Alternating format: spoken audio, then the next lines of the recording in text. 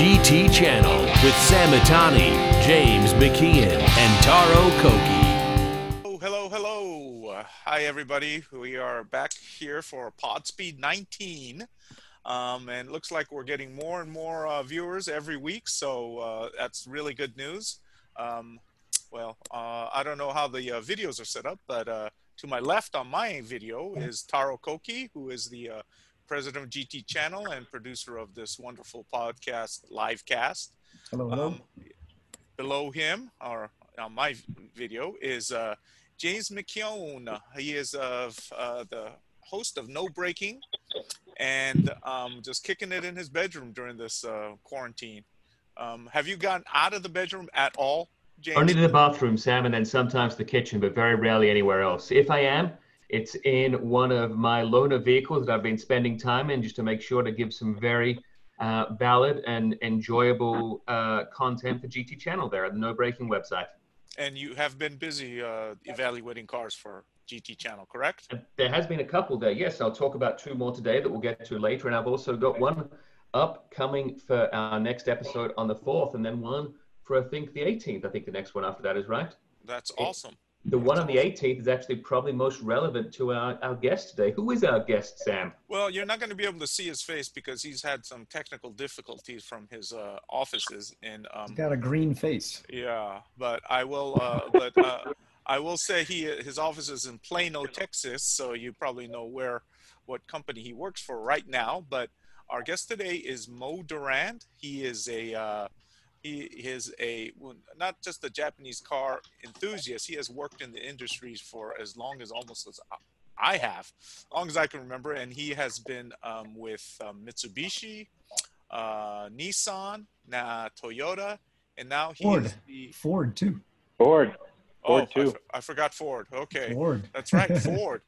So yeah, I'm pretty much the town pump of PR. So, oh my goodness, I've been all over. Wait a minute, and that's when wasn't that during when Ford was owned Mazda, or was that just off? That was I worked for Ford under John Kleinert, I think from about 2003 to, if I remember, about 2006, and that was with PAG, and they had That's their right. hands in Mazda. Yeah, so it was. So Jack, you're indirectly. Jack Nasser left something. Nasser, yeah, I remember Nasser. Yeah, I remember John Kleinert. He was a great guy. I love John Kleinert. Yeah. Lovely human being. Great. Yeah. Great so guy. anyway, well, thank you for. Yeah. So Mazda too. So, and Mo also has a distinct collection of automobiles where he seems like all over the country. I'm not sure exactly where some of those things are, but I want to hear about those. Yeah, hear about his personal we're going to cars. hear about everything. We can preface it by saying I pretty much collect cars, bikes, and stray animals. That's about it. Zero fashion sense, no real family, and other than that, a very unbalanced life, having been in the industry for about 20 years. But it's been a hoot. So wait, no real life, no fashion sense. Is that why you chose not to be on camera today? There's the reason. Yes, That's it. You guys don't even want to see what I'm wearing. It's I'm here in Plano, Texas. I have been now day 4 without working air conditioning, and it's not pretty out here. So yeah, my air conditioning. We get weather out here that's kind of like biblical, and so the last storm, for whatever reason, the house flickered. Something happened to the air conditioning, and now I'm just walking around in a wet towel. So.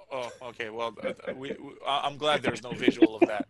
So, anyways, so Mo, welcome to the show. And I guess my first question to you is going to be, how did you get into the industry? What was your first gig in the industry? Was it straight out of college? And were you always a car enthusiast? Well, I've always been, I would say, as much as I can remember, I had a brother that was a musician. And we have a great relationship. We actually never really fought. And I think part of the reason was it was like a conscious decision that he was going to be in music, and he was like, little man, get into something else. So we don't end up being competitive. And it was, I want to say that was a conscious deal, but I wasn't that crazy into staying up night and playing next to the radio. So I would read magazines. I would read magazines voraciously, Car and Drivers, Motor Trends, the early ones, and then more of the pointed enthusiast magazines for the different sex. So, and that was probably when I was like 9, 10, and then it turned into Box of magazines, and still kind of a magazine hoarder. But I did like publications and kind of how they brought them to life. So that was probably how it started as a genesis in the childhood. And then the thing that messed me up shortly after that was getting into scale models and radio control cars, which almost made real cars seem more accessible, because now you knew how the things worked, especially the Japanese models. So there's kind of a connection between Japanese radio control cars and affinity for that, and then later older Japanese cars. And then industry-wise, I got out of college, bummed around, believe it or not, sold annuities, sold women's shoes, sold Foot Locker. Like, it was tough coming out of college. And then had a few jobs that leveraged part sales for bottle inspection equipment, and then found myself into an export freight forwarder gig that was doing automotive parts. And because I kind of knew my way around a car, that gave me some facility for that. And then from then on, actually got into it. I worked with a guy you might know, Johnny Wong, who was at Super Street forever. Oh, yeah, And, of course. Johnny Wong and I worked at the same Exports it's called Exports International. It was Gardena. Oh, wow. We worked at the same joint. And I was there when Johnny Wong turned 21, and just it was the worst day of work I've ever seen a human being endure. Whoever his friends were, they took him out to the woodshed, and the guy was just green. And I think his departure story was amazing to me, because he'd gotten, while we were working there, through some connections he had, because Johnny was involved in the car scene, he got a job through Matt Pearson at Super Street. Mm-hmm. And then, of course, later on, I kept in touch with Johnny, and then that day he turned green, I think might have been his last day of work. I think he just took off at lunch and never came back. But he's the guy that connected me with Super Street, and that's how I got into the magazine side through Johnny Wong. So in a way, this is all his fault. Hey, so you were at Super Street for how long? I'm getting maybe like 99 to 2000. It was a couple years. I was there during the Rich Chang era, pre-Naderi. Oh, right before John Naderi. So. Okay, so yeah. So what was your official title in your role there? I don't know. I was actually, all I remember my time there, I think it was like technical editor, but probably, I think from a personal level, like at least the chief pervert. It was always Johnny and I kind of vying for that. So well, everyone we were perverts, man. Yeah. So it's no small feat. You really have to bring your deviant game together actually to kind of represent there. It was a tough young crowd, but Matt Pearson built a really nice product there. Matt at the time had just moved on to Honda to get a grown-up job where he had to wear pants. And then it was Rich Chang, and then shortly, after that, did that for a few years. And that really was actually, in hindsight, a nice time. A lot of those guys went on to other things, and certainly after that, I went to go work. Once I wanted to take my turn at adulting and wearing pants, I went to go work for an agency that worked for Mitsubishi, and that's kind of how it started. So that'd probably been 2001. Okay. So you were at Mitsubishi during the heyday, their Paris to Dakar days, their Mitsubishi Evo, the Eclipse. I mean, tell me some about some of the memorable cars and memorable events maybe you were while you were at Mitsubishi, because you were at Mitsubishi for how many years?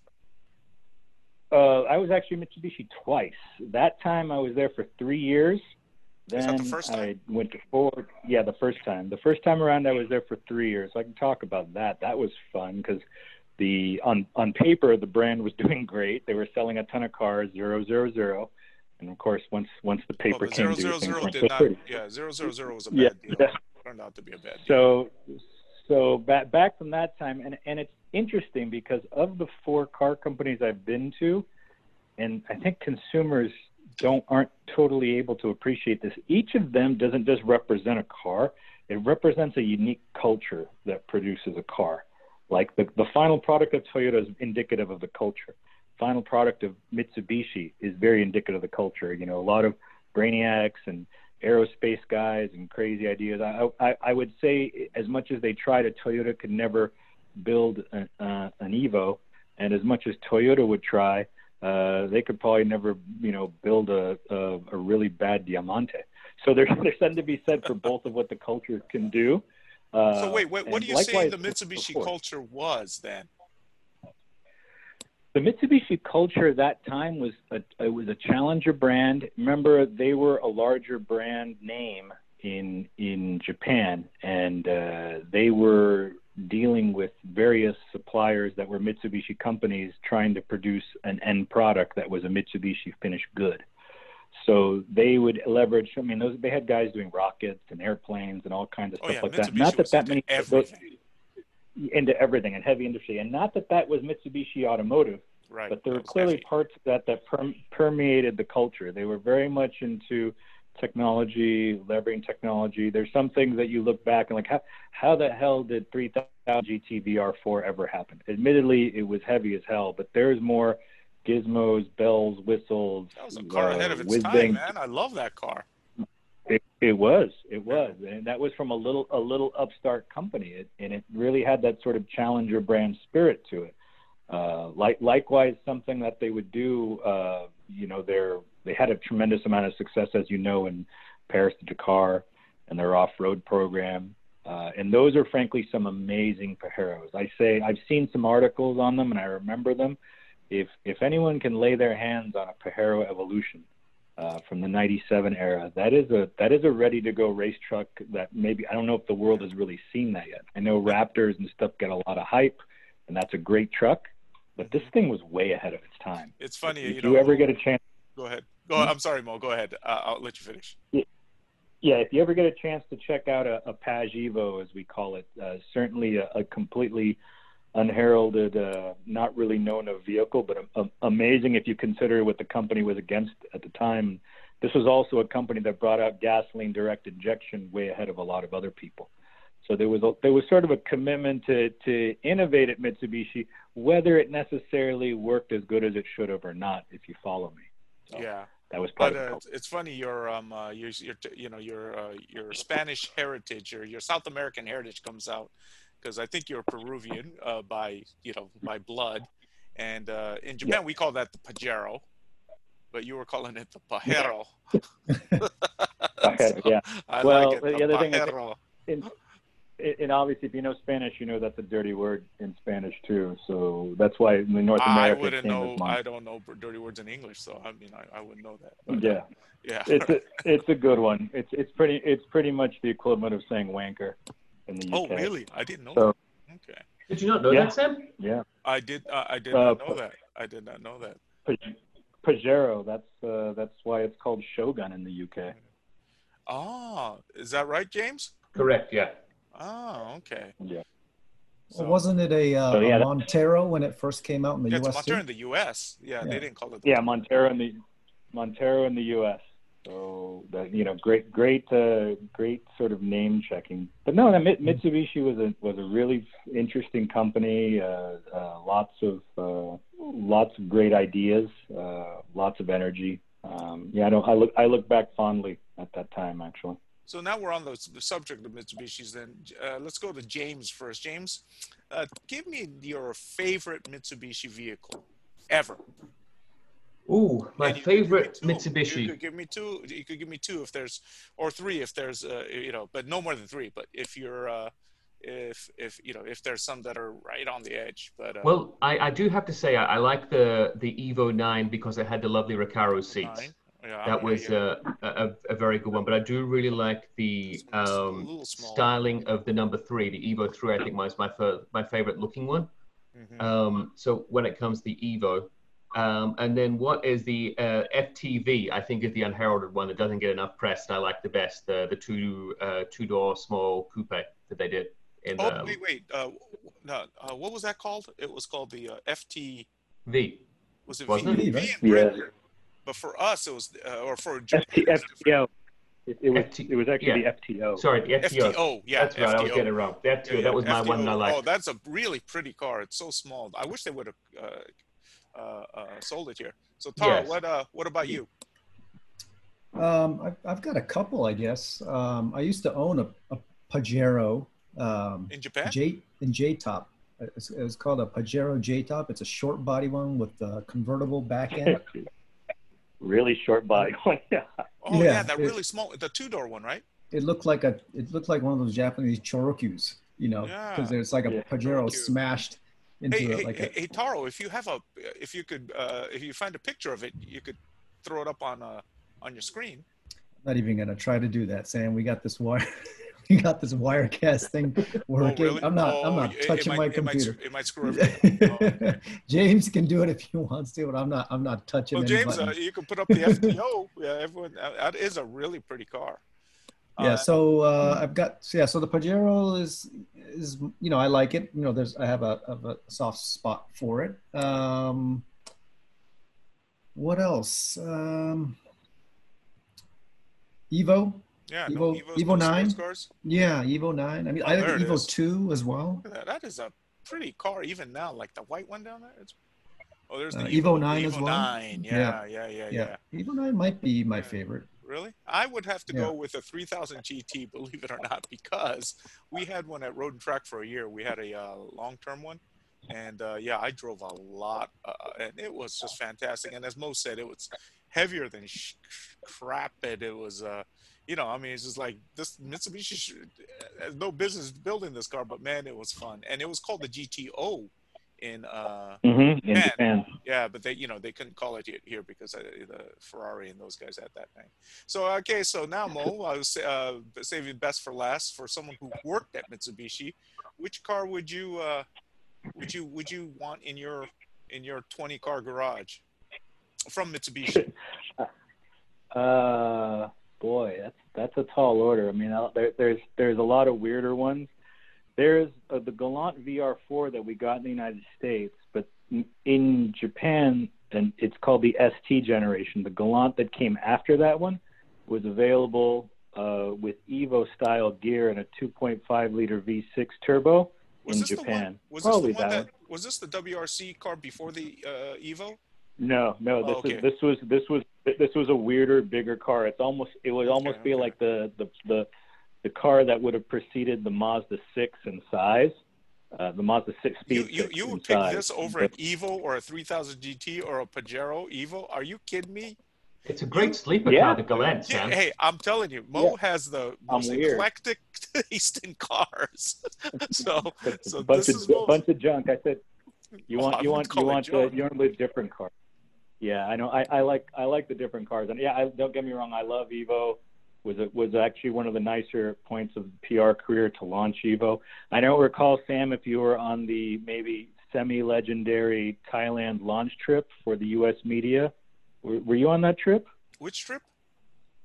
For the launch of when Evo came to the United States. I remember Dick Kelly at the time, who was the PR director in Mitsubishi. They did the launch of that car in Pattaya. Thailand. I went to that. Yeah, I was there. That was a great trip. Yeah, you were there. I was there. I remember. And everyone. Yeah, that was an awesome trip. Yeah. Jun Asami. So much of that trip that we can't share with the people listening. But it was an amazing trip and the proper way to actually. I don't know what you're talking about. But yeah. That was a fun trip. There was a small racetrack on Pattaya over there, which I couldn't believe. It was a go-kart. It was a go-kart. Yeah, I remember. It was small. Yeah. We drove the tires off of that for in 90-degree heat for like a whole day. Oh yeah. And you know what? One thing I remember about that trip is every meal we had was something like, spaghetti or like sandwiches. I'm going, dude, we're in Thailand. Are you guys planning to serve Thai food? They go, no, we don't think you guys would like it. I go, oh my God. What are they, No, we did that one Thai I had food. to go Remember to a that cafeteria with a dude. So. No, we stopped at some roadside place that our guy found. Because I forced everyone to. So anyways. Always Samatani forcing everyone to do something. So many years, and to put this in perspective, this was December of 2002. So I have Sam to thank for that hemorrhoid that meal gave me. So thank you, Sam. That was a rare privilege. But yeah, that was an amazingly spicy meal, as I recall. Amazing. So good time, good trip. It was a really good trip. Okay, I think we lost Taro's audio, huh, Taro?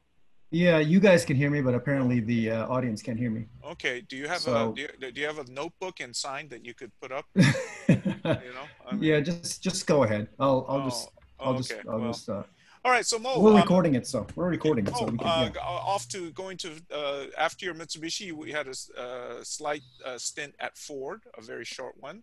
Yeah. Well, Yeah, that was. what did you do there? I worked for John Kleinert in the Western region. Oh, I'm sorry. What cars did you were you associated with there? Oh, I mean, dude, the two biggest ones that come to mind. There was a bunch that I frankly don't want to remember, like maybe Freestyle and the sedan related to Freestyle. Okay. But the two that stick out, man, that Ford GT in that Super Bowl ad, and then we had a Ford GT in town, and we would just book people in hour after hour, and then that was also the relaunch of SN 197 Mustang. So that was huge. I've actually never seen a launch quite. I mean, nothing I've seen is still as big of a launch of a Mustang. I mean, maybe not even Camry. But To I be tell you, honest, man, as far as what you do in the media. but if you were there during the launch of the Ford GT, what a time to be there, huh? I mean, geez, that is, you know. Well, yeah, it was an Remember when we amazing took car. Mo? Remember when we took the Ford GT to Willow Springs? Yes. my So virtual there was- background. Yes, that thing was a hoot, and I will say of all the press cars that I've ever handled or dealt with, I have never seen a car beaten so mercilessly, brutalized by media, and not miss a beat. Like Oh, that thing that's- just needed tires. That thing is so overbuilt, So the engine bulletproof, so under yeah. stress. Yeah, those are, and who knew? It's so crazy because they had trouble, with selling the last few, and the program, depending on who you talk to from the sense of internal politics, might have been something that spelled the fate for SVT and things like that. There was a lot going on with SVT, but certainly I think it's impressive that Chris Theodore and John Coletti put that car together and how it's standing the test of time, and just it just gets more and more special, that particular car. So you're telling me once you guys launched the Ford GT and that Mustang, you said, okay, I think I peaked at Ford and I'm out of here. Is that pretty much it? No, I didn't think I peaked. That was actually a tough spot because that was a really good gang of people. That was I wasn't sure I want to leave. What it came down to was like, okay, here's this idea of regional managership, and then at Nissan, I got the opportunity to succeed another really great automotive PR guy, Dean Case, who was working for Tim Gallagher, and then working for Right. Tim Gallagher was challenging, but I always called Tim like the big brain. He was able to sort of think and do strategy and do messaging. Dude, there's still stuff I pull from the Tim Gallagher playbook this many years later. Yeah, So I think I that was still a keep in brief. touch with that guy, so he's Yeah. he's still Yeah. the same. He hasn't changed a bit. So Yeah, he's kind of can be fiery, can be passionate, can be angry, but very, very, very intelligent. Good yeah. head on him. Oh So, yeah. And he was your predecessor at Mitsubishi. He was at Mitsubishi before he was at Yeah. Nissan for. He was 10 Mitsubishi. years. He set that shop up back when he was at Reuter Finn, their first Yeah. agency, like eons ago. I remember right. going through Eons ago. closets and finding ancient Tim Gallagher authored press kits back when they were in binders. It was amazing. So then you was it back? It was back to Mitsubishi, and then it was to Nissan, correct? Or was it? Do I have it the other way around? No. I went to Nissan from Ford. Oh, okay. You went to Nissan Ford, to okay. be Nissan, to be clear, one of my favorite brands. I've been a Z car guy forever and a day. I still have a 510 and a Z. Big fan of that brand. So it felt really good to me to be there, just because it was something I'd always felt inside. But Nissan decided to go to Tennessee, and I wasn't ready to leave California then. And so I got the call from Mitsubishi to Janice Little to see, hey, do you want to come back? And I jumped at it because I wanted to, pretty much stay in California doing PR. And that was when, turns out, they were ramping up to launch the Evo 10. Yeah, which was a great car. totally Yeah. reimagined with remember Hiroshi Fuji, Dr. Yes. Evil. Yeah, so he was. I still keep in Yeah. touch with him. He's in China now, working on like engineering stuff. So, Oh, really? yeah, he is. And then after Mitsubishi, your travels took you Yes. to Toyota Lexus, October where you are now. 2011. Yeah, October 2011. But I left Mitsubishi, and to be clear, Mitsubishi had some momentum with that new Lancer body and a few other plans, and then not of course, not like- really. Mitsubishi was just they were not. They were kind of digging their own grave a little slowly and slowly. 2009 and what the Japanese call the Lehman shock is what dimmed the light. You would have needed the market to continue growing, and of course, it not only did it not grow, it contracted like no one else could have imagined. Well, so you know, I who mean, knows? they killed all their fun cars, and they Had to. Well, I mean, they had no choice. yeah, I mean, They were you know. doing something else. Everyone said this about Mitsubishi in Japan too. I think me and Taro even said this. They're wonderful. They're great at building cars. They're just really bad at selling them. You know, so Terrible. They have no And- business sense. You know, so And nothing could be the polar opposite to that than say Toyota. who yeah, is- well, they do build good cars too, but yeah, but no, the marketing is definitely there. yeah, sort of the marketing and Toyota knows how. distribution Yeah, stuff. Toyota knows how to sell cars. So So that's the biggest so difference. yeah, so you got in a way you went from one end of the spectrum to the other, right? Kind Totally. of. And Yeah. and did you when you got to Toyota, did you find yourself in this amazing corporate paradise where everything functioned like clockwork? You know, they're the biggest company in the world. You know. Short answer is no. Okay, but you know what? Let's just keep it with the short answer because I don't want Akio calling you on the phone going, I heard that podcast, and Because Akio is one of our biggest listeners and he biggest is followers. one of our biggest listeners. I mean, Him he and his sends me him and his- emails constantly about things I need to talk about and bring them up with you, Sam. Doesn't he call you Jimmy? I mean, He does. He calls me Yeah. Jimmy M. Jimmy M.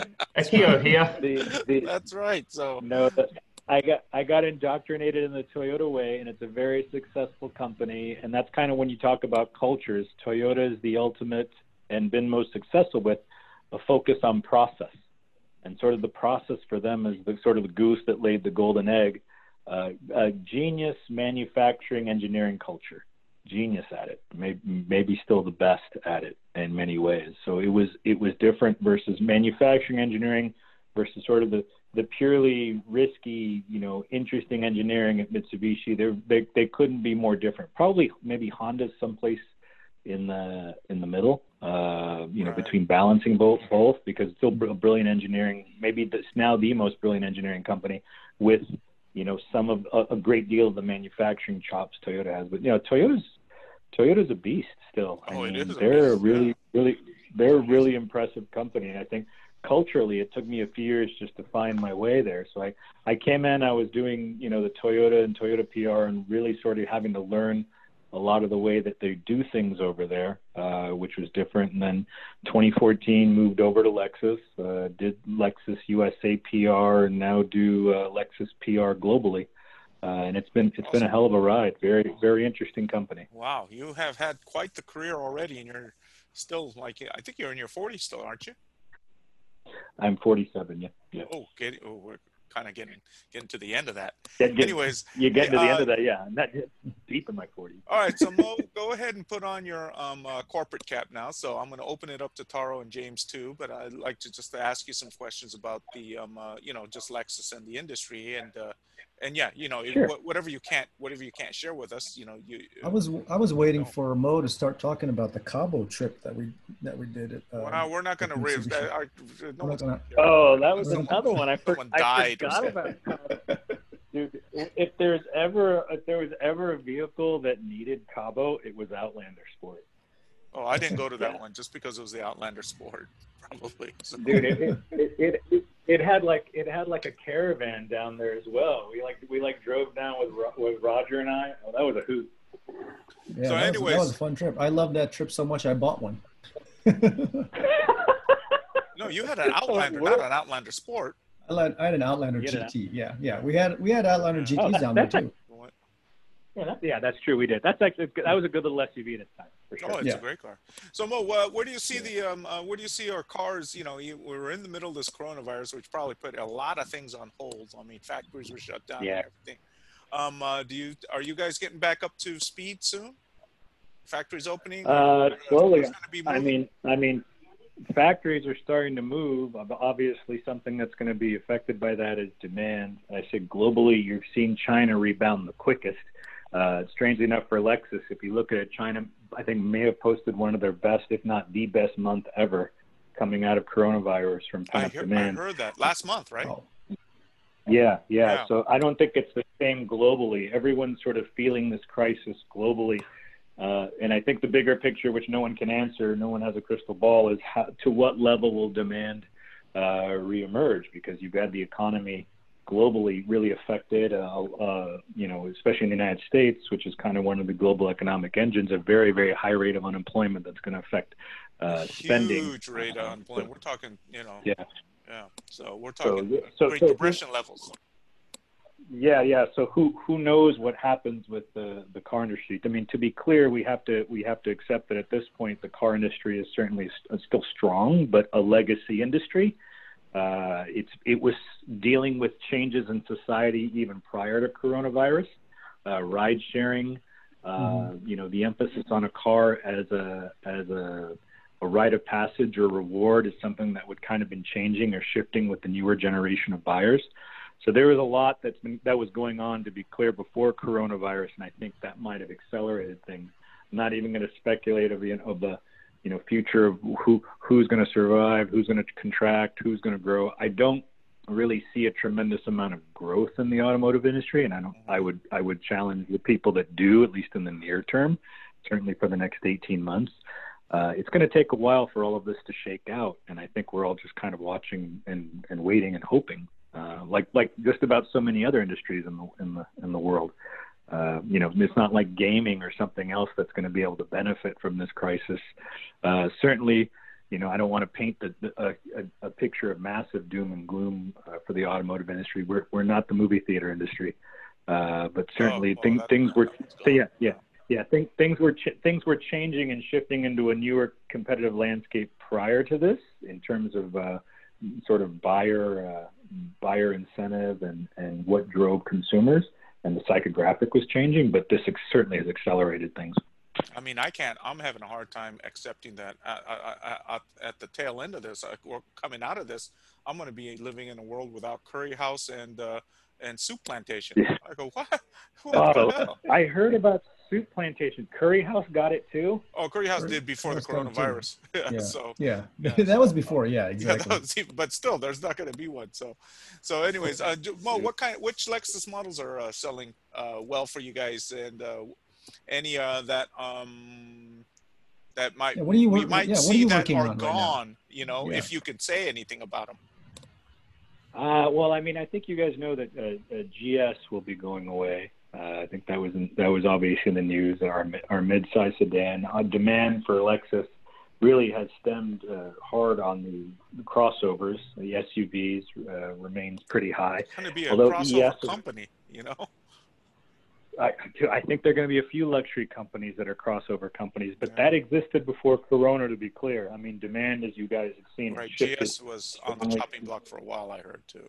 Yeah, and was already stopped being sold in some of the other global markets. Right. ES, believe it or not, remains strong. I think they kind of found a sweet spot with the last ES. But yeah, I mean, definitely more crossover demand, more technology. You'll be seeing, the brand's proliferation of different drivetrains, beyond just hybrid and gasoline within the next few years. So there's some exciting things to look for. It's just a matter of, trying to see what that market's going to look like. I mean, if you're talking about, other F cars, additional F cars, I mean, that all remains to be seen. Like the LCF, maybe? Who knows? But Who yeah, knows? but I mean, you have to remember those are kind of driven as sort of brand elevating tools, and the meat and potatoes of the volume is going to remain crossovers for a while. Okay, all right. But we will see, we will continue to see interesting and nice, exciting cars from Lexus. Yeah, you're gonna see the one near as future. soon as I think June 9th. June 10th is going to be the June 10th, global it's only 1 debut month. of. Yeah, actually June 9th in the United States, but be the global debut of the next generation sports sedan, the IS. Oh, the IS, yeah, that's going to Oh. be great. Is the IS a good seller? That's really been one of my, a really favorite car of mine. I even like the new one. Once they got rid of the V6, the small V, the 2.5 liter, I think. Now they got, it's the 2.0 turbocharged. But it's a great car. Yeah. Is that doing well? I would hate to see that car, go. No, I mean it's doing strong enough that we're obviously going to renew it. So I think you'll be pleasantly surprised with what you see and what's been done with it when it debuts here at the beginning of June. Oh, looking forward to it. And speaking of IS, you recently purchased an old Aristo original IS in the U.S. Didn't you? Aristo is the GS.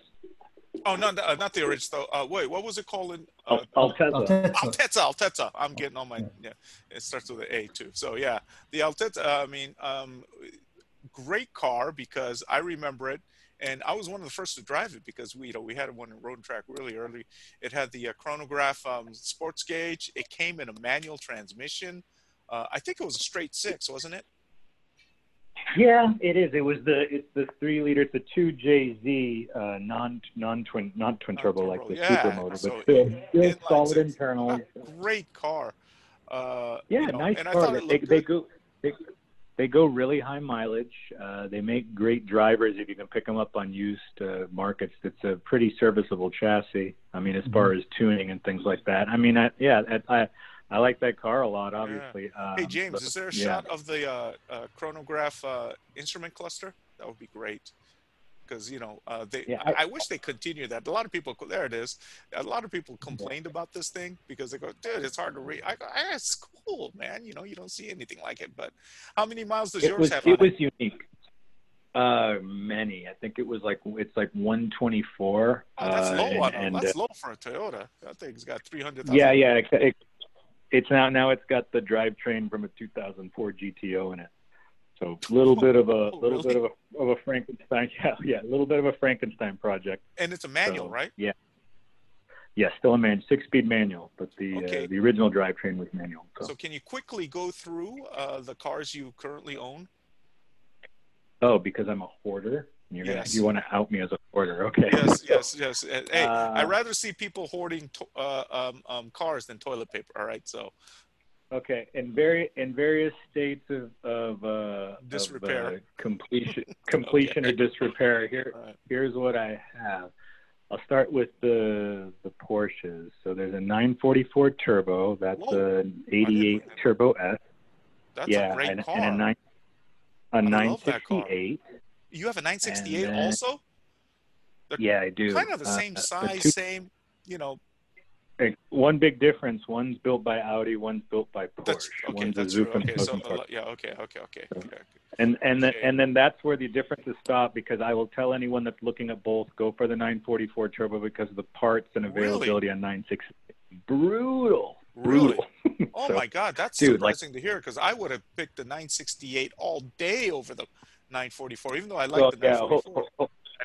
Hope you don't need a Variocam solenoid, Holmes, because that'll be like $2,500 if you can find one. Wow. That's a drag. At least you have the 944, not the 924. Oh my God, 924 was just. Yeah.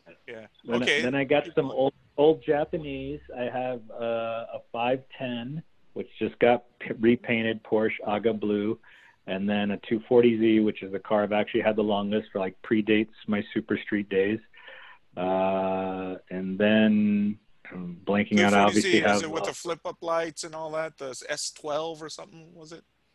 No. It's just I actually have the really hard to find JDM Nismo plexiglass covers with the steel ring, the chrome ring on the front. just because you brought that up, Mo, I just got to say my segment after your interview will be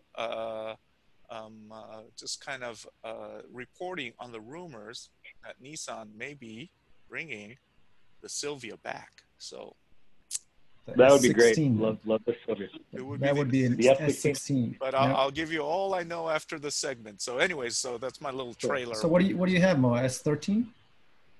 I have an S13, yeah. I have an S13, and that's had a bunch of stuff done to it. I have one Honda left. That's a 91 Civic Si. And then I get to the cars I have here. And look at I James have go. two I love it, two James. RX-7. I have one RX-7 with an LS1, RX-7 that's got a Borg Warner turbo on a rotary that's obviously So wait, going to which die one? at The some F, point. you have the FD, both FD3, yeah. FD3. And then Wow, you do? one Mercedes 500E, which you knew about. oh yeah, I and know then about that one car. one BMW 1991 850 V12 manual. Don't get those. Oh Don't wait, get those. you have an Don't get 850? Yeah. It's a beautiful yeah, car. Don't get it? Why not? Yeah. Money pit. Well, Then- it is. I mean, it was like probably one of the most expensive sports coupes on the market when it came out. You know. Oh yeah, and fixing it. The Beautiful. same category as 968. And everyone will tell you that. Everyone told me. I didn't listen. But Are they- your beautiful car. I mean, when you have it working, honestly, a fantastic GT, even to this day. Like Yeah, that car I is kind of remember mind driving blowing, that car. and how well it works. And the manual is, that's the thing, man. The manual's great. I'm hoping they come up with another car like this, even though they did have the i8. But you know, this thing is. Yeah.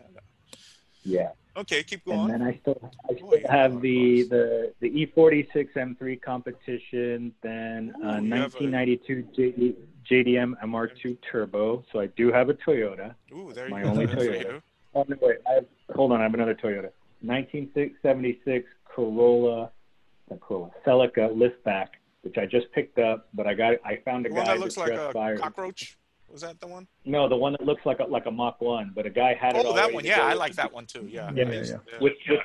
with the you put a Beams motor in that. That's kind of nice. So I got suckered into that. And then I think I'm onto the American stuff, which is a 69 GTO and a 67 Cougar. You have a 69 GTO? Holy cow. Yeah. Man, I have you a quite the 69 collection. You're like GTO. the Peruvian Jay It's in Leno. peak. My God. It's not even. Oh no, literally. I'm like the Peruvian Chico and the Man.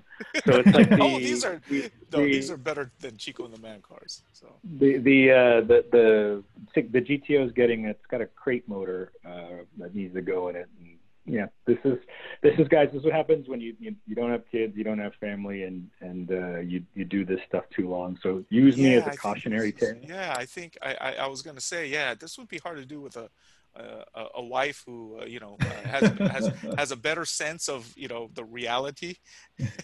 Where do you keep these cars? Good question. Where do you keep these cars? All over the place. All over. Yeah, there's storage for the ones I have here in Texas. Here in Texas, I have the RX-7s, one of the Porsches, the Mercedes, and the M3, and the R2. You transported all those cars over there, huh? No, they kind of accumulated over here, Sam. Oh, I see. So, okay. Tara, look outside your window. I'll bet you'll see one of these cars parked on. yeah, on the they're street. kind of all over. On the street. Apparently, it was to be clear. It was an issue I wanted to address in spring of this year, but some stuff happened. So yeah, if anything else, they can be. I mean, I have a formula though. I try not to spend when I buy them more than 10,000. It's very, very rare, and then you try to have that forecast of can this thing appreciate to 15 or 20 within a 5 to 7 year window. Because frankly, the number of enthusiast cars that are out there is diminishing. And then once the publications jump on something, and they do jump on something, they're always looking for new cars to laud. And especially as manufacturers are building fewer and fewer, let's just say interesting or enthusiast cars, some things that, are poised to become classic. I honestly think, MR2, SW20 is still attainable at a very good price, starting to climb up because you're starting to see people interest peaked by the driving experience that thing offered. That's one of them. And who would have thought any of that old, Japanese nostalgic car scene stuff would have picked up? I remember when I used to have like 4 or 5 10s. I didn't pay more than $500 for any of them. And now look at that. Really? Oh, dude, this was like the late 1990s. They were all over the place. No one was crazy about them. Trust me. Well, look at the Supras. Yeah, They're over like $100,000, or whatever, like $200,000. Yeah, So that's crazy. And we'd seen it happen before. I think when we get through the rose-colored glasses, if you've ever like Hemi Cuda, which back in the day was this muscle car, but it has these skyrocketing values and certainly limited technology. We have proven as a society that Americans will pay for nostalgia. Yeah, Ben Shu, we had as a guest on our last podcast, and I think he hit it on the head when he says, the baby boomers, drove all those muscle cars up, but now it's us, the Gen X people. Our cars of our youth were those Supras, those Zs, the Mitsubishi, and those, those are the cars that are auctioning off for a lot of money. And what you see any of these any cars these days that could be $100,000, $200,000 car in the next, what are we talking? 30 years, 40 years, 40 years? You'd have to talk like 20 to 30 years. I think there's 30, obviously 40 years, yeah. Anything with like a homologation pedigree, Oh, with the race Subaru STI, yeah, Evo, any of those. I mean, that's kind of a no-brainer. Those are going to be. They might go for a lot. Yeah. Yeah. Taro's little, semi-convertible Pajero might be a $1 million. It certainly could, honestly, anything 911, but that's kind of a no-brainer. I think you're trying to find the ones that are a little weirder. Like I would look at something like, FT86 BRZ and wonder, could that do it? Because that's built in sufficient volume, and to that matter, I only bring that car up because I don't think anybody saw 89 to 94 240SX becoming what it became. They're not super expensive still, but they became so popular. Eventually, when there's so few, and all that, when there's so few left that aren't smashed to bits, it stands to reason that those are going to become somebody's nostalgia. The point is, you would look at something like the BRZ FT86, but that'll never do it, and it very well could. You have no way of telling, and I think anything that is from the Japanese supercar era, which is Mitsubishi RX, the Mitsubishi 3000 GT, the RX-7, the Supra, the 300ZX, the NSX blown up. Well, NSX is getting way up there. It's getting out of it's out of my price range now. So yeah, Mo, can you? It's out of. Oh, go ahead. It's out of a lot of people's price range. Yeah. So please don't answer this if it's going to get you in trouble. But we heard rumors of Toyota is there's the LFA. I love that car. Speaking out of price range, but along the lines of this, so far it is the most expensive, most exotic, premium sports car ever to come out of Japan. The LFA, the Lexus LFA. But we're hearing from Japan, my little birdies out there that are saying Toyota's working on a super car that's going to even surpass that the LFA in price, in prestige, in power. But again, those are rumors. But I know you can't say yes or no because Toyota hasn't come up with it. But would it be wrong to say that there's no way they're working on it, or is it something like you just don't know? I mean, I can't answer that. I think most of the information. That's an answer in itself, Mo. Thank you very much. Yeah, most of the information that comes out of Japan tends to come from publications that are really good. And Magazine X. You know them. You know them well. You're Japanese, and And so, you know what their batting average is. Yeah. So. Well, most of the PR people that I ask questions like that do go, Sam, you probably know better than me, so yeah, just go with the information you have. So, Yeah. So I will say that there's the overall both Toyota, Lexus going forward. Lexus, we're crafting, sort of another cultural shift in terms of what we call Lexus driving signature, something we're trying to develop, which is a unique signature feeling for the car, meaning dynamically a uniform style. Everyone, especially within the Toyota Cosmos, is trying to improve the drivability, the fun. Kind of like what BMW and Mercedes have done, because you really know what, when you're driving those cars, you know what you're driving. So. Yeah, it's kind of a sort of a tactile identity, you would say, but something that connects with you. But I think Toyota, because of the way they've always been, and now Lexus, I can speak to that side. You've always had this one reality where every chief engineer has the ultimate say on the car. And I think what we're looking at going forward, instead of the chief engineer having the ultimate say, the culture is going to shift because you're going to build it to what maybe say, Koji Sato and Akio. Toyota want to feel with the car. Right. So it's going to be a more uniform deal. And that doesn't sound like much, but over there, that's a big cultural shift because chief engineers typically are gods in terms of the finished product. So I think you'll see that get better. Changing, certainly. Huh? Yeah. Well, culture is changing, but the thing is, you have to know, Akio is a huge car nut. Oh yeah. So he's ultimately he's a master driver, as their. He is a master driver. He is pretty much where we had Narusa-san. This is sort of the spiritual successor to that. So he's kind of picked that up and maybe taken upon himself to keep the enjoyment for driving going on within the Toyota. And Akio actually drives in the races, like 24-hour Nürburgring and those races. I wonder, there is no way a CEO of even a much smaller company than Toyota would be allowed to go racing in a real race where there could be serious bodily injury.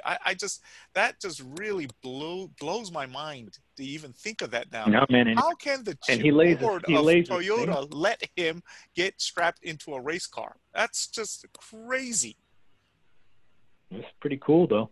Yeah, it's cool, but it's just something that you wonder the wisdom of it. I mean, dude, what if? Yeah. What if Carlos Ghosn? I'm using Carlos Ghosn now because he's a very controversial figure. He's disposable. Well, he pays off someone when he's at Nissan to sideswipe to take Akio off the road.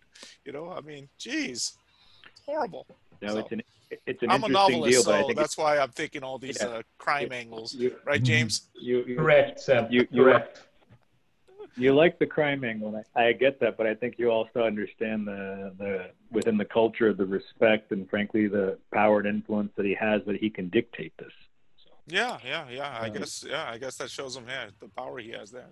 So, okay, Mo. Hey, thanks for a great hour. You were very, very informative. Even the questions you didn't answer, to me, you answered. I could read them between the lines. But Taro and James, do you guys have anything for Mo? Nothing from me, Mo. I think you gave it pretty clear there. From Sam gave you the interrogation, so I don't want to lead on too much more than that. So I think that it's good for me. Once again, we'll just have to reframe that as a no comment. Take it as you will. I wish, and Mo, you can't see us, right? You're just on the phone, right? Yeah, I'm just on a phone. Oh, I wish you could see my glasses. I mean, these glasses, they're making fun of my glasses. Mr. Steven Seagal in front of us, Mo. Not Steven Seagal glasses. Steven Seagal, eat your carrot. That's exactly what they are. Steven Seagal, eat your carrot. I can't see without them, and I'm sitting way away from my monitor. Yeah, so once this what is are they? over... Are they gargoyles? What are you wearing? Just Google Steven Seagal eating a carrot. No, they don't. Google Steven Seagal eating a carrot, and you'll see the glasses. Yeah, let's just make it easy for everyone here to make it. Oh no, James is gonna put it up. Well, sorry you can't see this, Mo. But he can when he looks at it on the when he revisits after the fact. Yeah.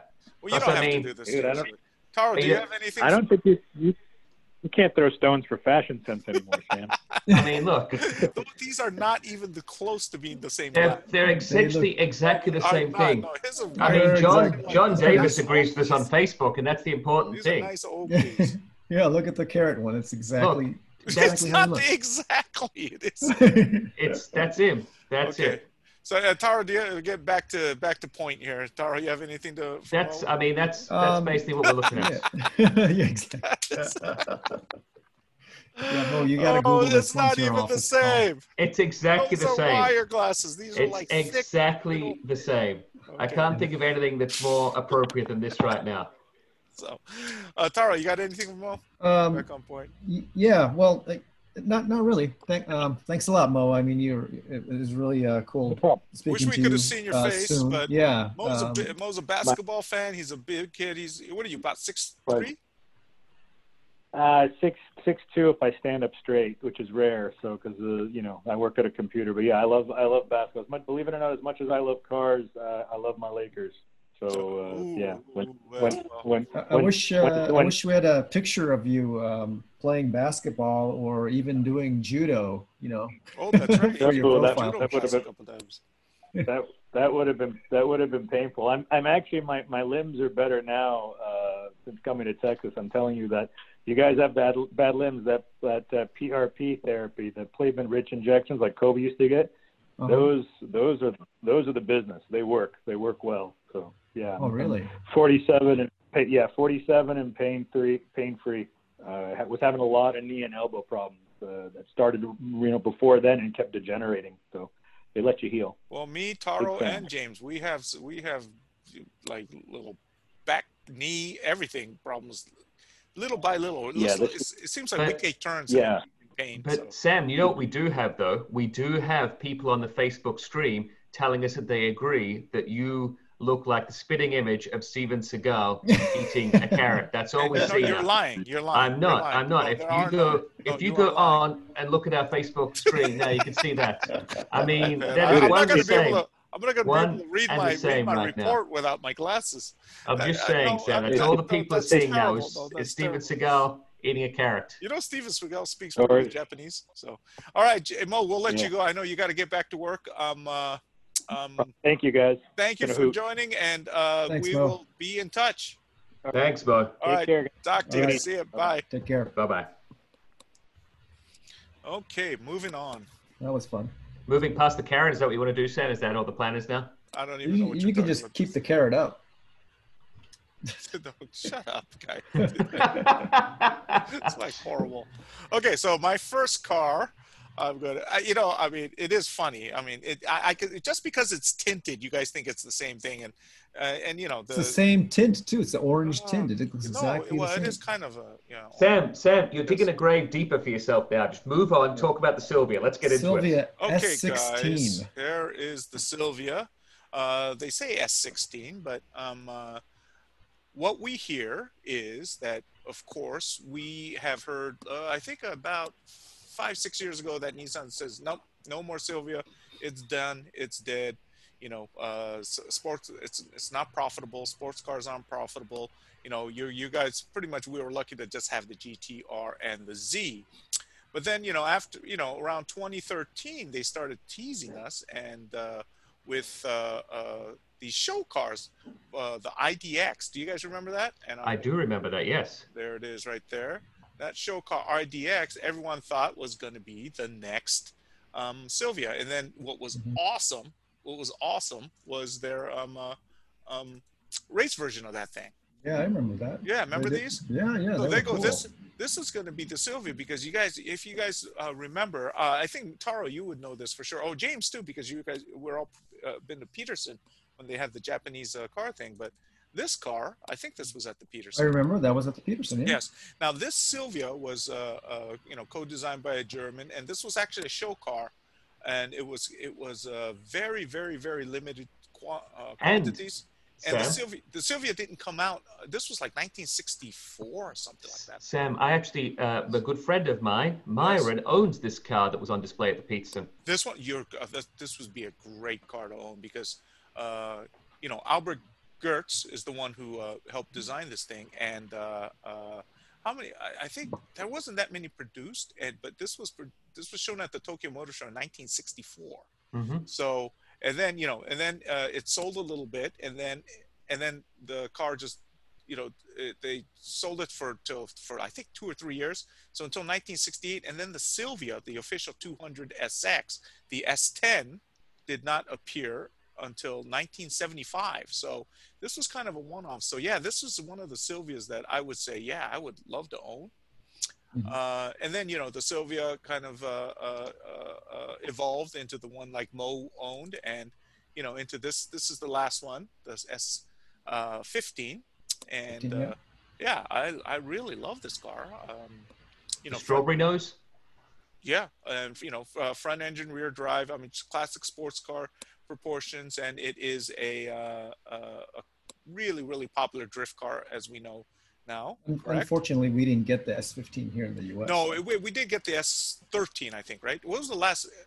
Was it the S13? Was the last one? Yeah. Yeah, it was the last one that we got. Yeah, but the S13 was a wonderful car too. I love that car. So, but anyways, so it was dead, and the reason for my sources like at Best Car are telling me that the let me see, I'm going to get this new Silvia up over it. This car may become a reality is because e-Power. Now, I don't know if you guys know what e-Power is, but right now it's a hybrid. We talked about this about the Skyline, right? Parallel e-Power. hybrid. No. Yeah. This one will be the parallel hybrid. Right now, it powers the the Note, I think, and the Serena in Japan. It doesn't power anything here. And what it does is it's an electric car, but it has a gasoline engine that just all it does is recharge the battery. So Audi used to have that, and because they have this, they can make an e-Power engine, because right now it's like 95 horsepower, in the electric car, and the Sylph, I think in the other two cars, the Note, the E-Note, and the Serena or the Sylphy. But with this car, if they match it up with a little bit of a bigger engine, they can make this thing into a kind of a real hybrid that'll go 200 horsepower. And with 200 horsepower, that puts it in it's in a nice range where it comes in below the right now the 350Z, which could be the 400Z. We're not sure yet. So 370. Oh, the 370Z. I'm sorry, 370Z, which could become the 400Z if the rumors are to be believed. So don't count the Silvia out. Of course, these are still quite a bit of hearsay. Not much. I'm trying to get back on the thing. Thank you. Yeah, there's a better shot of the car. And are they saying it's a rear-wheel drive as well? Yes, rear-wheel drive, everything. Rear-wheel drive, the gasoline engine, if there's going to be one, will be up in front. And it will be, quote unquote, driftable. So it'll be an exciting car, and it'll be very, very, very environmentally friendly. So, and they, people, my friends at Best Car are saying, if we see this car, it's not going to be for a few years, but if they go with the illustration that they have here, it'll be sporty, and it almost looks like a Mazda here, but this is what they said they came up with, talking to their inside sources within the company, and I like that. I like and know that is not Mo, because he's not at Nissan anymore. But, yeah. So anyways, they were talking about this car. Remember a while ago. Yeah. Well, they were talking about and it. it kind of got shelved. It kind of Yes. got shelved, I think. Right? Yes. Yeah. Yeah, And and the then first they're time it got, and the original S13 was, and even the S15 started getting a little high in price, and their Nissan was kind of struggling with its identity back then. But once they get their act in order, this might be a car we will see, because there's just so much a following, for this car. Everyone loves this car. They James, can you use love it. this car, They right? can Oh, yeah, use something no. like this for sure. If I had the chance, I'd want to get an S15. I mean, that's definitely the one that I'd want to get. They did market the S15 in England, correct? Yeah, England and Australia. It was sold in both countries. So the right-hand drive countries. Yes, exactly. I see. Okay. So anyways, that's my end. That was the big news. Oh, and then let's just tell our viewers, you heard it here first, because I tell you, we broke the Z story before anyone else. Then everyone thought it got on the Z stories months after we reported. The Mazda premium, right, sports coupe with a 6-cylinder sports coupe that's going to be coming up. We were on top of that. What was it, 2-3 months before anyone else? Correct. So you heard this one here, okay? The Silvia may make a comeback. So that's all for me. That's what I got. Hopefully, Cool. Good stuff. you guys have stuff a little more interesting than I do, but I thought this was really interesting. I'd agree with you, Sam. It was love incredibly interesting, and I enjoyed it. But I want to hear what Taro's got to say, because I've got to help him out right now. Remember, All right, Sam? cool. No pressure on me at all right now. Yeah. So I have a couple of videos that I wanted to share with you guys. First video is from Stefan. Stefan who? Papadakis. Oh, Papadakis. We will, Stefan Papadakis. We're going to have him actually as a guest on our show in 2 weeks. So Okay, I'm really cool. looking forward to that. But he just dropped this on YouTube yesterday. It's a stop motion video. I mean, with all the time we have sitting at home, I mean, this guy went all out. I mean, look at this. Even smoke coming out of the drift car. I mean, he actually did this himself. He did I'm not really, do this himself. It was a production I'm company. really, dude, Really? I'm serious. He probably did it all himself. We can ask him about all of this. Oh, but we got to ask him. If he did this Yeah. himself, he has taken this quarantine business seriously. I bet he did it himself. I bet he did it himself. With the effort that you can see that he puts into his YouTube channel, I'm pretty sure he did it himself. How many views does this have, James? Can you see? It's coming up to 29,000, just shy of. Sam? Man, this should be 29 million. This thing is crazy. It's gonna go more. This thing's gonna blow up. But, Yeah. And everybody obviously, should check it out. we've got the lovely Stefan Papadakis there celebrating his drivers, Frederick Arsbo in the Rockstar Energy Supra, and then also Ryan Turk in the Toyota Corolla he's going to be in, right? They're running those two cars under his racing in the Formula Drift, if it ever comes up in this season, correct? Yes, exactly. I think you know more than me. It sounds like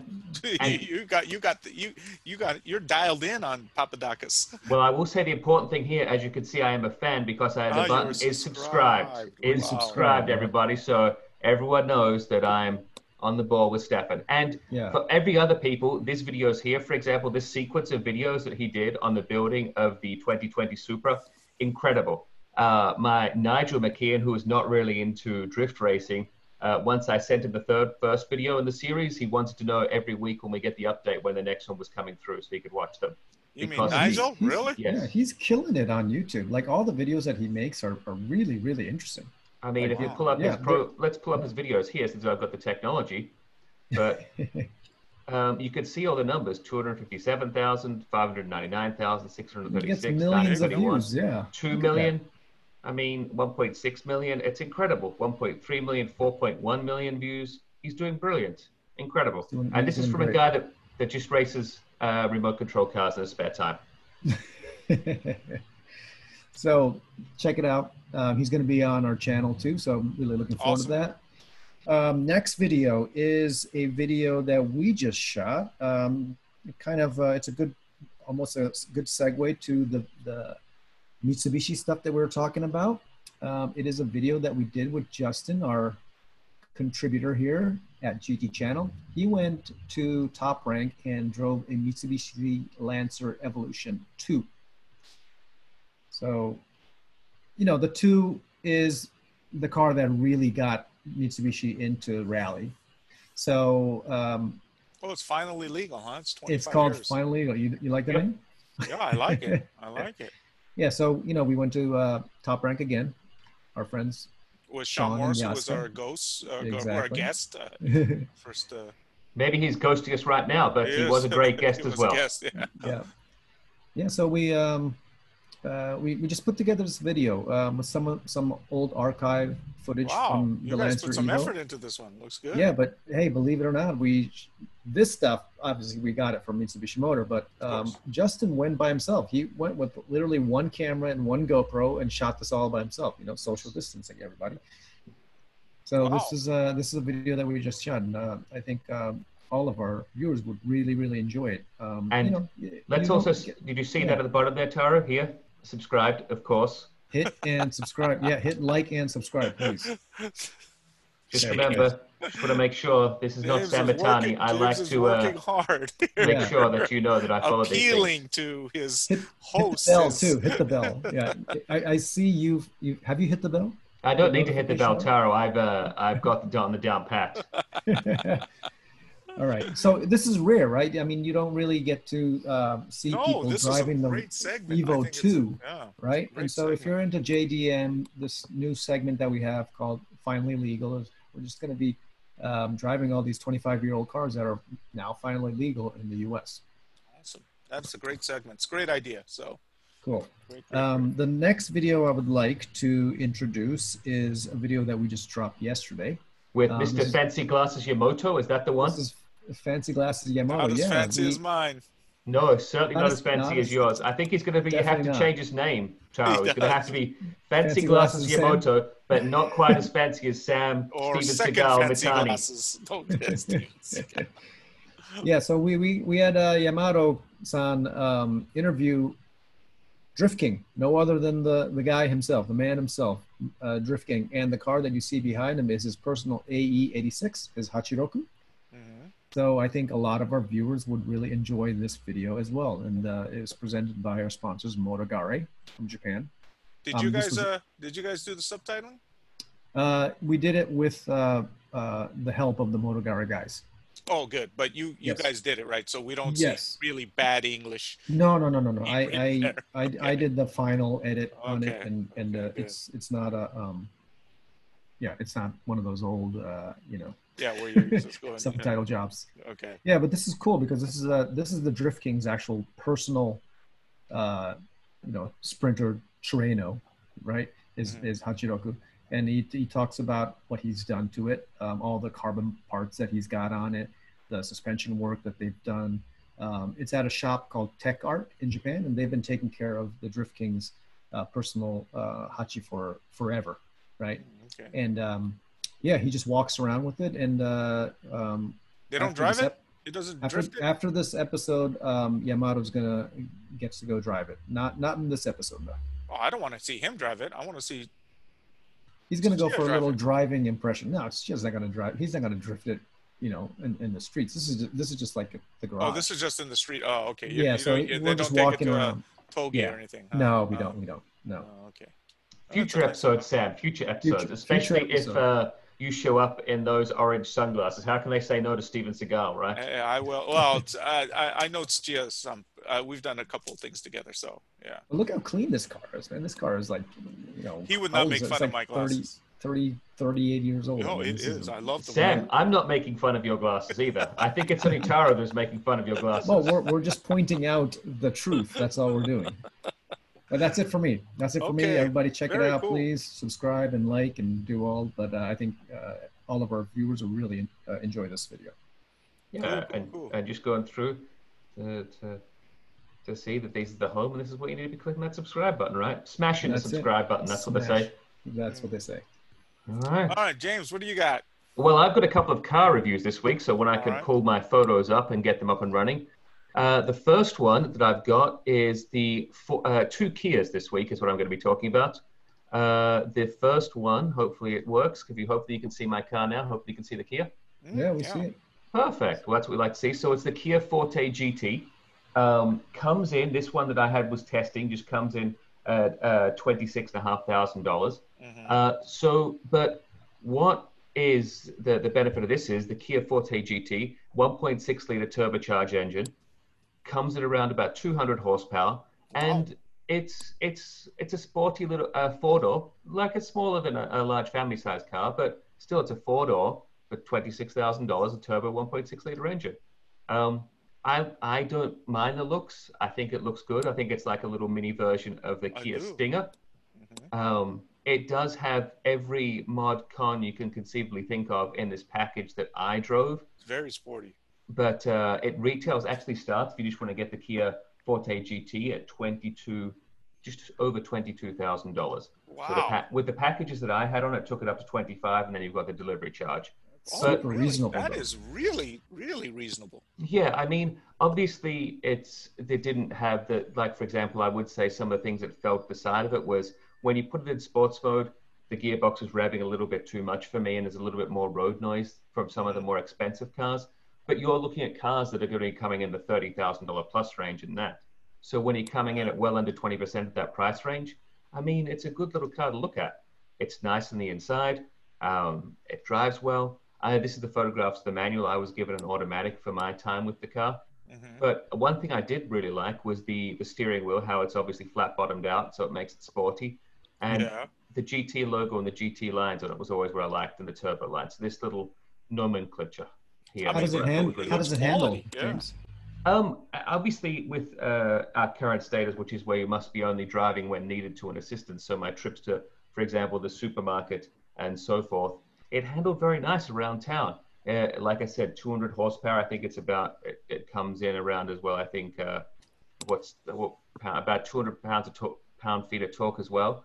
So it's not too bad. It does exactly what it needs to do, and that's what I like about it. So, I mean, while there's other cars out there, I think at this one, for a price point, if you wanted a family car with a little bit of sport on a budget, brand new with the warranty, every conceivable safety feature that you want, this is the car. Really take a strong look at this car. I thought it was good value at just under $26,000. Yeah, well, can't beat the price, really can't. Nice. Nice. So, awesome. So the thumbs up from James. Yeah, it definitely gets a thumbs up from me. I mean, I liked it. I thought it was sporty enough. I really liked the GT inlays in the side. I thought that was a really nice touch. And the fact that it was a comfortable car. If, for example, you wanted to get a sporty commuting car to go back and forth to work every day and be safe in, this is a great one to look at. Certainly recommend it. Yeah, it's a very attractive car too. So. Yeah, and then the other car that I had the chance to go at was the Kia Niro EV is the one that I had. Okay, so it's kind of the Kia corner today, huh? It is. I thought I had two in a row, so I thought I'd just sort of push them all out. Yeah, why not? So the Kia LVC has three different cars. They've got the EV that I had the pleasure of driving. They've got the hybrid as well and the petrol. But so the Niro EV that I had has a range of about 240 miles on a full charge. Nice. It looks a little small. It's like a crossover, obviously. Fits 4 adults in very easily. Spent a lot of time driving around up and down highways and on the streets and so forth. It is as close as you could get to like a regular car. I mean, 240 miles seems more than adequate range for what you need to do for most of your daily driving. Plug it in at home if you've got the 240 charger. I think it does it in like 6 or 7 hours. My house, unfortunately, only has the 110 standard volt charger, so it's a little longer than that. But all the driving we did, even when going to and from, just plug it in next day, fully charged.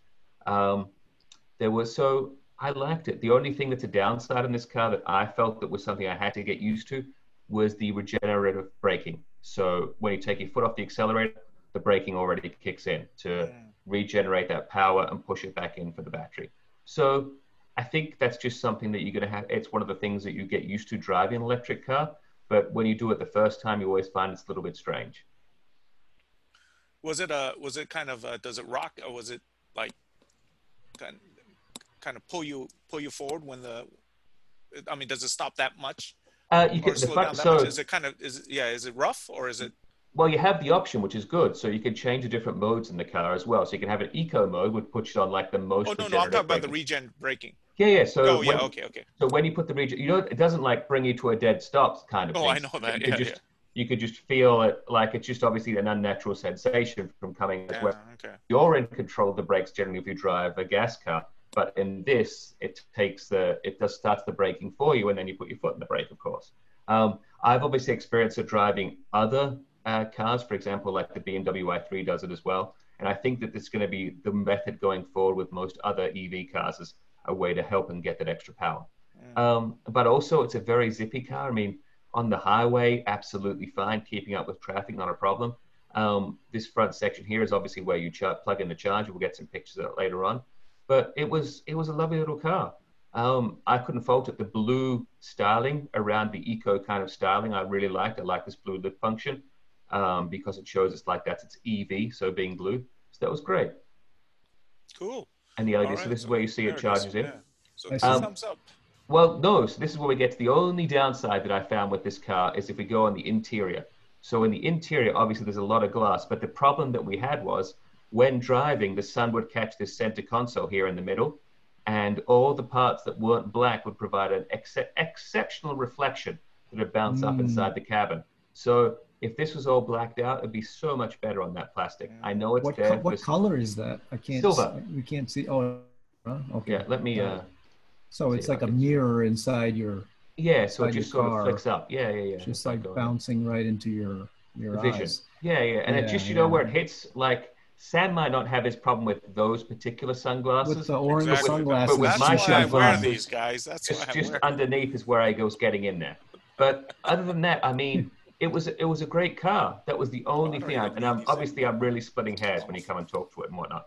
But another great car, and I think the way that we're having electric cars now, I mean, this was coming in, I think, I'm looking here at 47,000 fully loaded. Whoa. It's got, again, Sam, every conceivable safety function you can imagine. Your fuel costs go out the window. I mean, I think the fuel costs... True. No, it's an EV, yeah. Yeah, so you're only paying for the electricity. There's zero maintenance on the car as well, because it's an EV, basically. I mean, all you're doing is changing tires and fluids. And the fluids being like your washer fluid. I mean, what else are you going to be doing on the car? Yeah, there's no brake pads and whatnot. The brake pads last longer because of the regenerative braking. Right. So the yearly ownership of a car after the sticker shock, it's not that bad at all.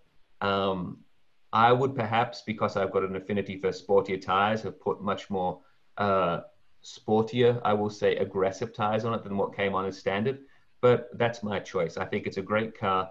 And a great option for someone that doesn't want to go to petrol stations, take the hazard out of that, and then just go out and where you can do a long drive. I mean, 240 miles in a day and then plug in. That's a pretty long drive you can do there. Is it EV quick? You know, I mean, it's torque right there. Boom. Are you 0 to 60? And do you know the 0 to 60 on this? I can't remember off the top of my head, but it was quick enough where the wife had to tell me to slow down when I put my foot on the floor, Sam. Okay. So that's the one I go. But the Buck Dyno told me that it was quick, especially I think really, I think the benefit of it is when it gets like 30 to like 70, that's its sweet spot.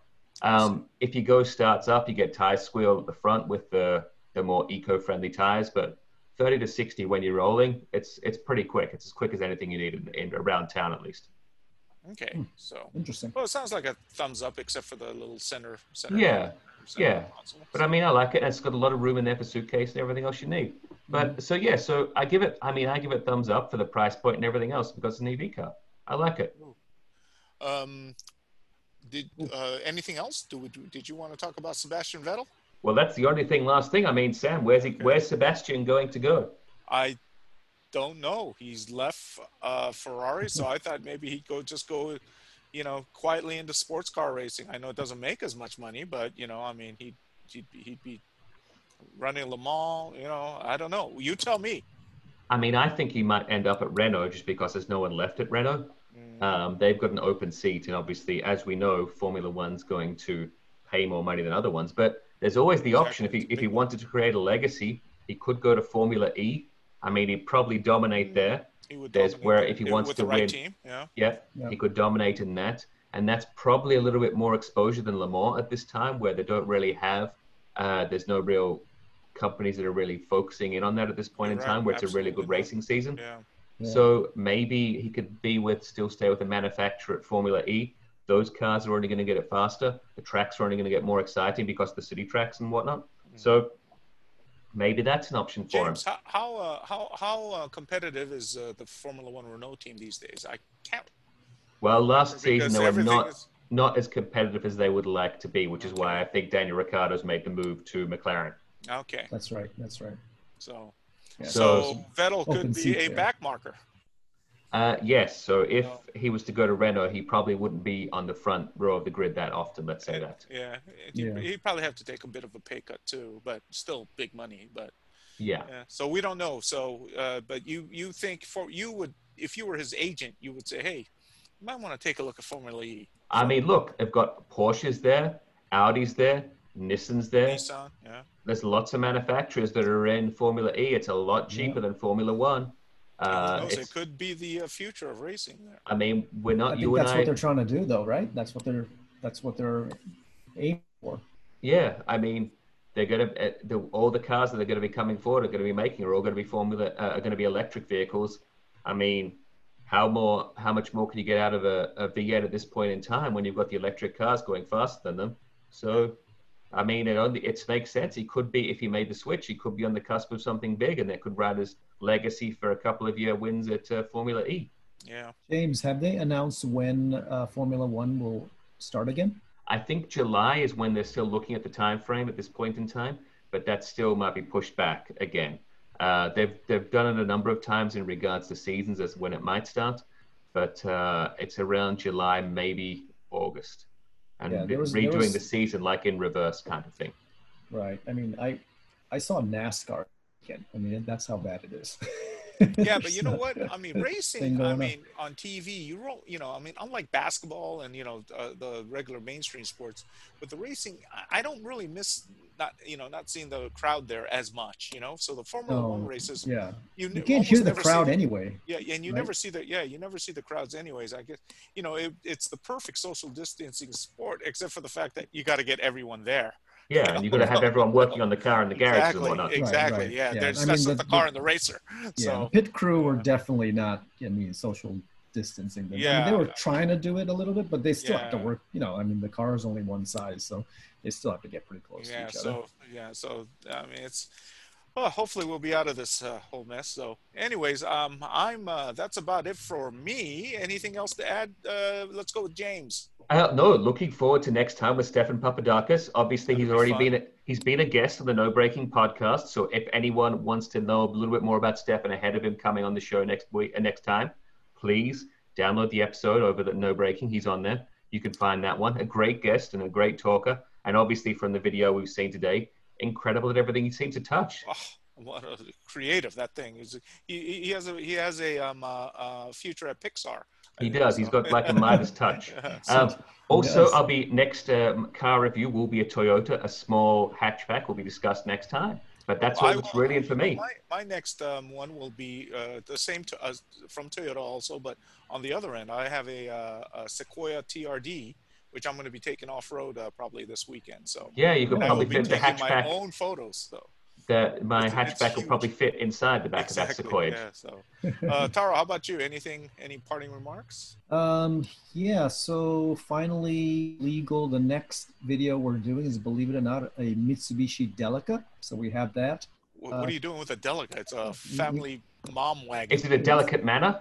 Is that what's going to happen with the Delica? It's going to be delicate? No, the Delica is an awesome JDM surf wagon. Oh, okay. Yeah, I guess you could be. Hashtag van life. I mean, come on, Sam. All right. I mean, it's four-wheel. I mean, it's a great JDM van. So we're going to do that. We had fun doing that. Wait, is it legal now? Is it? Yes, it is legal. It is. Yep. It is. We have one. We had one and we drove one from Top Rank. Yep. So Justin just drove it and it's being edited. We're releasing it next week. So we're really excited about that one. What else are we doing? Yeah, that's about it. We have a new video with Gary coming out. He's going to be reviewing some rotary engine videos. Okay. I love rotary. Those are what's coming up in our world on GT Channel. Did you guys hear that the main sponsor of the 787B, Renowned, went bankrupt? Oh yeah, they went out of business. Yeah, they went out of business. So, but hey, I think the company might be gone, but that logo on that car will remain forever. Yeah, I mean that's an iconic Japanese apparel company. Yeah, and they're gone. So anyways, that was my ending piece. So I think that's way to bring it down, Sam. I know, sorry, but hey, remember the 787B is still it's a forever car. It's a car. to me, I still feel like it's the only legitimate Japanese 24-hour Le Mans champion, because Yeah, when we Toyota touched won on it, that. Yeah, we touched on we that touched on that last time. So too. okay, Hey, so anyways, Sam, you're yeah. not going to mention the ex that helped Carlos Ghosn escape. Those guys I'm were sorry. arrested Yeah, too. okay. Right? Carl, Taro, I think you know a lot about it. So why don't you fill us Well, in? we just heard yesterday. Happened? Yeah, the ex Green Beret guys that helped Carlos escape from Japan. Him and his, the one ex Green Beret, I think, and his son. So him and his son. Yeah, they were. They were they were the masterminds. They were fugitives. They were actually running from Interpol, from the Japanese authorities, and they got arrested in the U.S. They got arrested in the U.S. They were caught, and I think. Do you think they'll be sent to Japan for trial, or how does that even happen? Well, number one, they're American citizens. What? They're Americans. Yeah. But no. But I think they could. Yeah, I mean, if Trump wants to keep relations, nice and good with Japan, yeah, he will, because like Mexico gave us El Chapo, right? Right. So I mean, so if there's extradition, yeah, those guys are not in good shape. Yeah.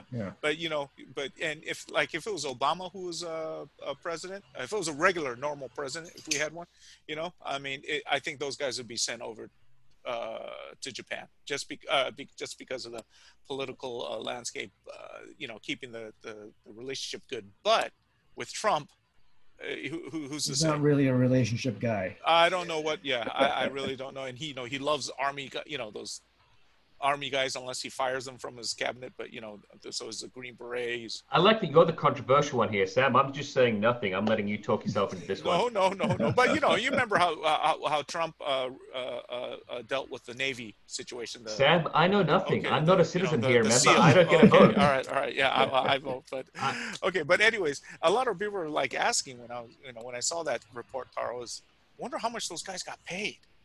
They probably got paid a lot of money, though. We're talking millions, because they were estimating the whole thing probably would have cost Carlos $14 million about. Yeah. And a good chunk of that probably went into those, But it looks like the guy, the Green Beret guy that caught is known for doing these jobs that other people don't want to do. Well, he had a kind of a reputation. So. That's why I thought, I mean, when I first met James, I go, maybe he's this kind of character, but. It's absolutely true, but that's why you don't know any more than me, Sam. But that's right. why the reason why I don't take those jobs is because I don't have sunglasses like Steven Seagal. No, those sunglasses are for Hollywood. They're not the real thing. We're just posers here, James. Just saying, Sam. Okay, so anyways, that's it for pod speed number 18. I think it was 18. 19. I'm sorry. 19. Yeah. He can't see without those glasses on, Tara. That's why. He can't see. He's been I can't see. So the last part of the podcast, he's been squinting the whole time. Next one, so. Anyways, thank you for joining us. Sorry we were a little late and we did not have a visual with our man Mo, but maybe it was better though with him being in his towel, Sam. You got to remember that pros and cons here. That's pros true. and cons. Really know, but yeah, so We'll anyways, make it work next time. And our next one is June. Was it 7th? Was it 4th? June 4th. Sorry. Two Thursdays. I'm so glad to have you guys with me. So yeah, 2 weeks from now, same times, and with our guest Stephen Papadakis. Stephen Papadakis. And until then, pod speed to all you guys, and we will see you later. See you next time, guys. Stay safe. Bye. Bye-bye. Bye.